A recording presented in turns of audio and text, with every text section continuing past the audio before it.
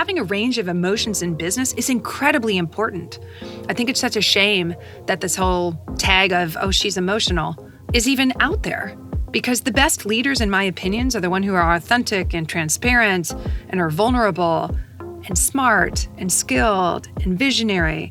And all of those things together make the best leaders. And sometimes as females, we curb that EQ because we don't want to be perceived in a way that is stereotypical. And ultimately, to me, that's a shame. It's a shame because it doesn't allow you to bring your best self.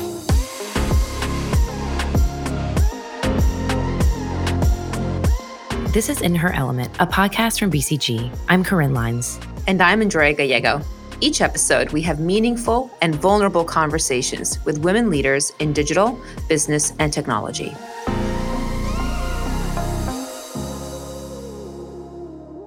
This episode, we're speaking with Ashley Grice, CEO of BCG Brighthouse. Now, for our audience members who might not know, Brighthouse is a division of BCG that focuses on purpose, vision, and impact storytelling. They're a consultancy driven to solve big problems through radical creativity, new strategic paths, and emotional connections. Ashley has so many amazing insights into what it means to be a female leader in business, how to set appropriate boundaries, and why being purpose-driven is so important. She speaks about how as a leader, you need to bring your whole IQ, EQ self into your role. IQ meaning your ability to solve problems, and EQ meaning your emotional and empathetic self. We're so pleased to get to share this conversation with you, so let's take it away.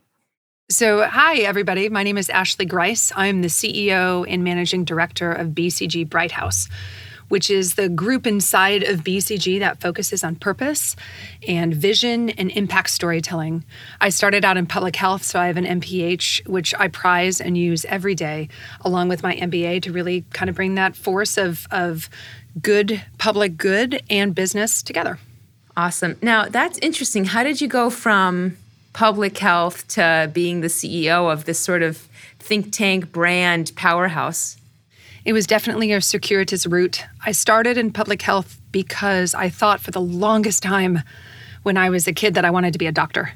And so I really thought that was my path. And I discovered that I actually like the concept of healthcare versus maybe even being the provider in healthcare. So right after undergrad, went to go get my master's of public health. And when I was there, it was the first time I was really exposed to business. So operations and strategy, the types of topics that I didn't cover as much being pre-med and being an English major at Princeton. So I took that into public health and then moved along the way, like the business aspect of that, and over time migrated to where I am leading a purpose organization, which honestly I think is the best combination of public health and business that you could get. So I feel very lucky to be in the position that I'm in. It sounds like such an awesome career path. And one of the things we love to explore here, because I think there's so many people in our audience that are like, well, how did she do that? Like, I have a public health degree and I would never even think of, trying something like that out. I imagine maybe it wasn't the clearest path ever. Did you have any challenges, any roadblocks along the way? I think the best paths are often not the most clear paths because as you're discovering small pieces along the way that is an opportunity or something that you find passion for, you may not be able to predict that in advance. I laugh with colleagues that LinkedIn always looks so linear, but it's exactly like Instagram. Let's be honest. It's the same thing. People are showing highlights of where they've been and what they've done, and it looks like this career where there's line with slope of one, and it's simply not. There are peaks and valleys within that, and there are learning times and challenges and opportunities at every peak and every valley that you see.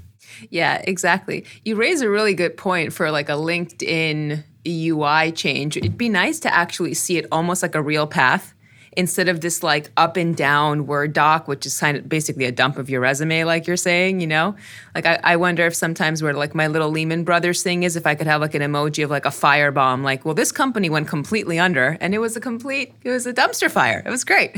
There have definitely been several dumpster fires along my career. There's always a good dumpster fire. But don't you learn something from that? Isn't it true Always. That right after a dumpster fire is when the human brain actually learns to reconnect and create new neural pathways to learn so you don't do that again?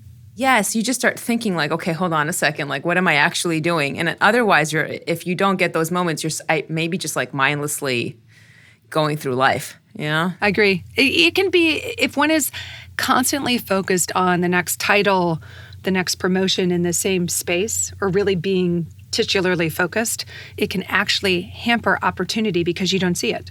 And so having that open mind of what is that next step of personal development, I think is an important piece to allowing this kind of jagged route, this circuitous route, this differentiated path to emerge over time.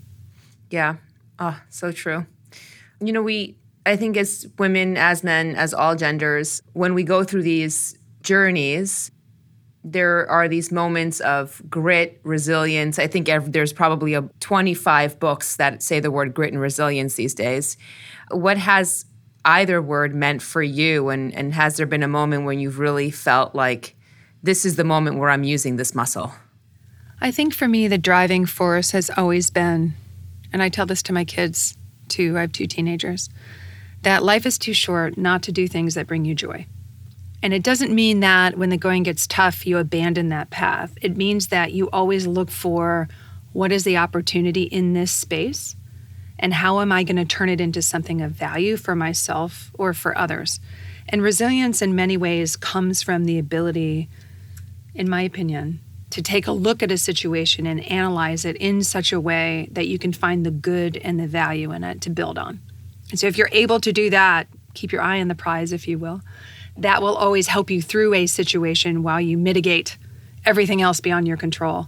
And then you can go to the next step in that path, knowing that you've taken something good along with you.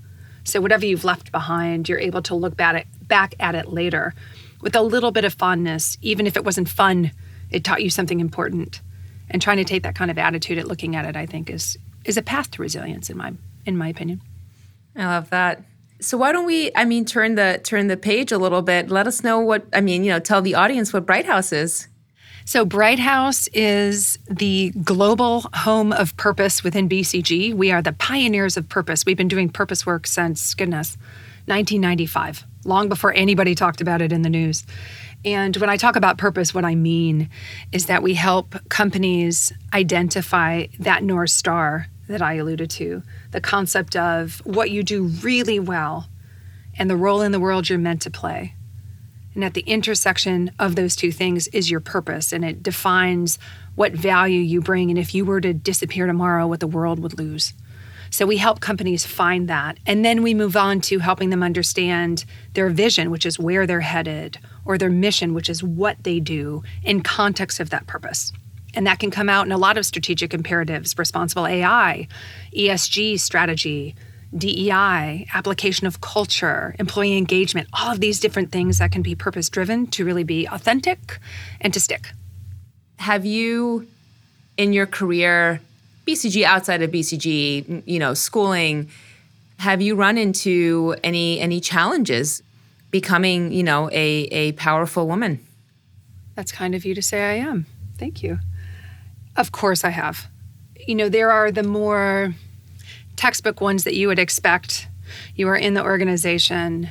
You are maybe one level down from the top. You're the only female in that level, and the top is all male. And that relation aspect can be difficult, right? Sometimes it's a translation between different types of people trying to understand how they come to the table and what they bring and really how to ascend in that space. I've been there. I remember when I hit the glass ceiling with my head really hard.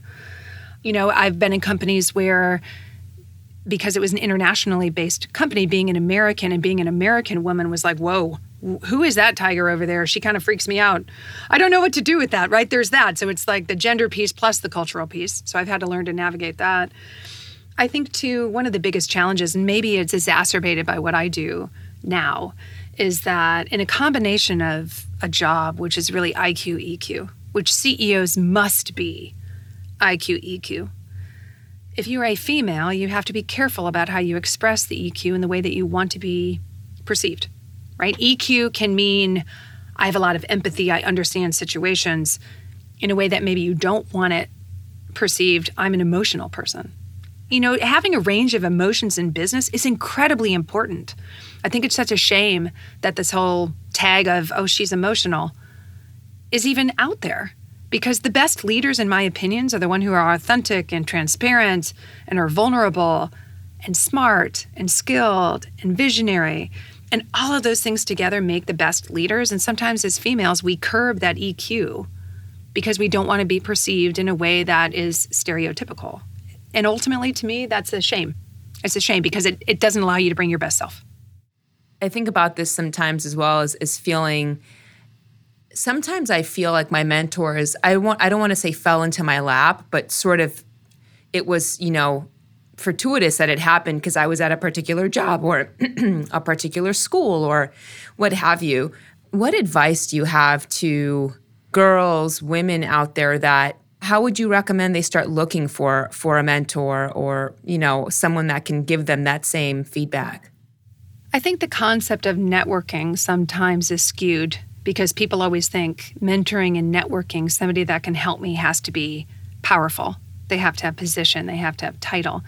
And so much of networking is just with the people around you in the moments that you believe, hear you, see you, like really see you, and have your best interest at heart. And that might be people who are your peers. It might be someone who's above you. It might be somebody who maybe even reports to you. But for whatever reason, they bring out the best or they challenge you in ways that you know better yourself. Pay attention to that. Pay attention to that. I also tell women that oftentimes you will run into some of these amazing people and they will say, "That was so nice to meet you. We should catch up." And the women will say, "Yes." And then nothing happens. Whenever somebody offers you a lifeline like that, take it and take it immediately and say, "Yes, I will follow up. Thank you so much." And literally follow up right then. Right. And the idea isn't just to pick their brain and pull value, but you also want to make sure you're bringing value to them in some way, shape, or form. Usually when someone offers you something like that, they're intrigued by you for some reason. Potentially they've learned something from you in that conversation. Think about that. Think about how to bring value. So don't always have to shoot for the top for a mentor. Look around to people who better you no matter where they are, because over the course of time, when that network grows, eventually, if you do need someone who has influence in a certain way, they will be available to you very naturally, very organically, because you know the web around them, if that makes sense. That makes a ton of sense. I love the point of listening to those moments of when you might say, "Oh, I really want to talk to that person," but there isn't a clear step as to how they'll directly help me with my career.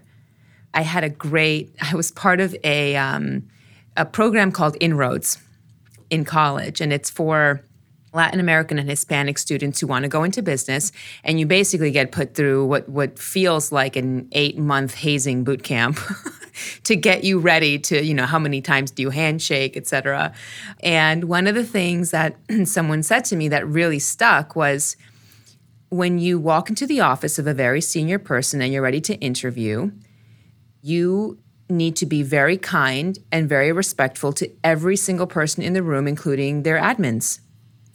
Because guess what? They may be more important than that person. That is a universal truth. The admins run the show all the time. The show. Never forget. And it was more of a, it was like, I loved it because they weren't talking about just admins. They were basically saying, be very careful when you look at title. Be very careful when you look at seniority.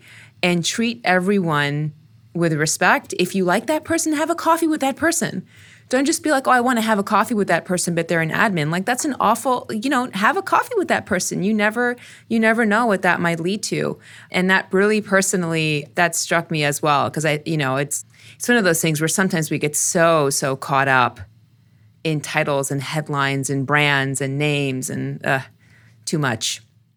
Much more so than title, influence is the thing that makes a business function. And I remember I had a boss several years ago, and he told me that he was talking about on my annual review or something about developing a sense of influence, leadership by influence. And at the time when he said it, it was a little bit nebulous to me. And I said, "Tell me examples of what you mean." And then once he had said that, I started observing it in him and what he did. He always was able to beautifully move the conversation to where he wanted it to go. Or people would do things for him not because they reported to him, but because they liked him. And that sense of influence was really important. And I try to tell folks with whom I work or those that work for me or students that ask, always think about cultivating that sense of influence. Bring value to the table, use it wisely. be thoughtful about the exchange. Don't take up too much of the airspace. Don't ask for something until you have a relationship established, and be thoughtful about how you really build that, because so much more of leadership comes with influence than it does with title. Yes. Speaking of advice, I'm sure there are ladies out there are people in our audience wondering, what could I do to have a career like hers? Any advice, any pointers on how to get to a place like yours? One thing I will say for potentially young women who are listening, who will look at career paths and say, I don't know how I'm going to do that if I plan to be really engaged with a partner, if I plan to have children, if I have other interests, like how does one balance that all? I think not to be fearful of go in and understand in a way how you set your boundaries. And I will often say, for me personally, this may not be true for all, but for me, there isn't work-life balance because it's just life. And so the idea is, how do I set boundaries on every activity that I do in life in order to make sure I'm getting to the place I want to get and I feel fulfilled along the way? So for example, there are 2 times a year that I never travel, and it is during my children's final exams. They don't really need to study with me, and they've told me this, just kind of like me being around. So there's always weeks in my calendar, just a pat, or here's a glass of water, or you got, whatever that is, the pep talk, I don't know. And they are very distinctly blocked out boundaries in my calendar, and I don't cross them no matter what I'm asked to do. I don't do that. I also remember my dad, who was a great mentor. Both my parents were fantastic. And my dad told me once, when you set boundaries, especially when I had young kids, and you're going to leave the office, maybe not be as relevant now as it was back then when we were in all the time. He's like, don't explain yourself. Guys that leave the office to go to the gym, they never say, well, I'm leaving now to go to the gym. Why do you have to say I'm leaving now, to go breastfeed my child? You don't. Just add value, be present, make sure that people understand what you bring to the table, and no matter where you are or what time it is, they'll find you. And as long as you're able to continue to do that job really well, it won't matter what those boundaries are that you set for yourself, but set them. I think that's really key. So when I get the question, I don't know how you do it, you just do it. And everybody's having it all, or everybody's work-life balance is different for everybody. It's all dependent on personal boundaries that you set. And don't be shy about setting those and then working really hard to maintain them. Does not mean you'll be perfect. There are times when I've messed up. I still remember what they are. There's events I've missed that I'm like, darn it. Right? But there's not that many of them over the course of my career. And that's helpful because I look back on the time of rise in my career and working really hard and having 2 kids. Now they're 17 and 15, and we're really tight, and we have a great family unit. And that took a lot of effort on everybody's side, but you can make it happen, and you can make it happen in the way you want to. You just have to take control of that in many ways. That's amazing. And I'm sure your children appreciate and see that, right? That they have this mom that's a careered mom, but that's also an active mom. And I'm sure they must love you very much. Oh, they do. Darn it, they do. But you get both sides, right? You get both sides. Like, they're really? teenagers. I'm sure you get both sides. You get both sides. But really, are you got to go back to X? Really? And I was like, yeah. But then the other side's like, sometimes they'll say like, oh, I saw this video of you and I flexed it. I showed my friends. I'm like, all right, that's like the epitome. When somebody actually mentions you to somebody else, like one of their peers on social media, you have totally made it. Forget everything else. Yeah, especially when it's like the younger generation. You're like, wow, right? Okay, this worked. Exactly. When I'm invited to do a TikTok with my daughter, I'm terrible. There's a few out there. Hopefully not. Don't go looking for them. But, that's a sign of love and acceptance. I'll take it. 100%. Oh, well, thank you, Ashley, so much for joining us. I'm so excited to have you speak to our audience, and it was a wonderful, wonderful time getting to chat with you a little more. You too. I enjoyed it very much. Thank you for inviting me. I feel very honored, and hopefully somebody gets some nugget of wisdom that they can use or that helps them or makes them feel good moving forward. That was our conversation with Ashley Grice, CEO of BCG Brighthouse. I love the bring your whole self, right? She talks about having a few moments where, either you need to like just go close the door and cry in someone's office, or just break down for a minute because we're so built to sort of look a certain way and be a certain way at work. And that actually, if you have a good leader and if you have a good support group, that should never, it never makes anyone feel less of you or think less of you. We're human, we're emotional, and if we bring our entire selves to our career, we're gonna cry, we're gonna yell, we're gonna laugh. Like, I would almost question if someone is too much of a robot. I'm like, I don't know if you're really bringing your whole self to this here. Yeah. I love that about her. I definitely got like a review at one point that was like, your EQ is really high. And I was like, okay, but it wasn't necessarily like, we think of it as a good thing, like you need to bring more, that's not enough kind of thing. And I think I bottle it a lot. Like, I think I try to keep it on the DL. I think especially in consultancy that, you do kind of like try to like be really even keel and like keep it under the covers and just handle it. Just handle it, right? And so that was sort of affirming to hear her say, that's okay. It's okay to be emotional and to bring that as an asset. Like, yes, almost revolutionary. Like, I don't know. I thought it was very impactful what she had to say about that. Yes. Well, that's a wrap on this episode of In Her Element, a podcast by BCG. Join us every episode to hear meaningful conversations with women leaders in digital, business, and technology. And thank you so much, as always, for listening.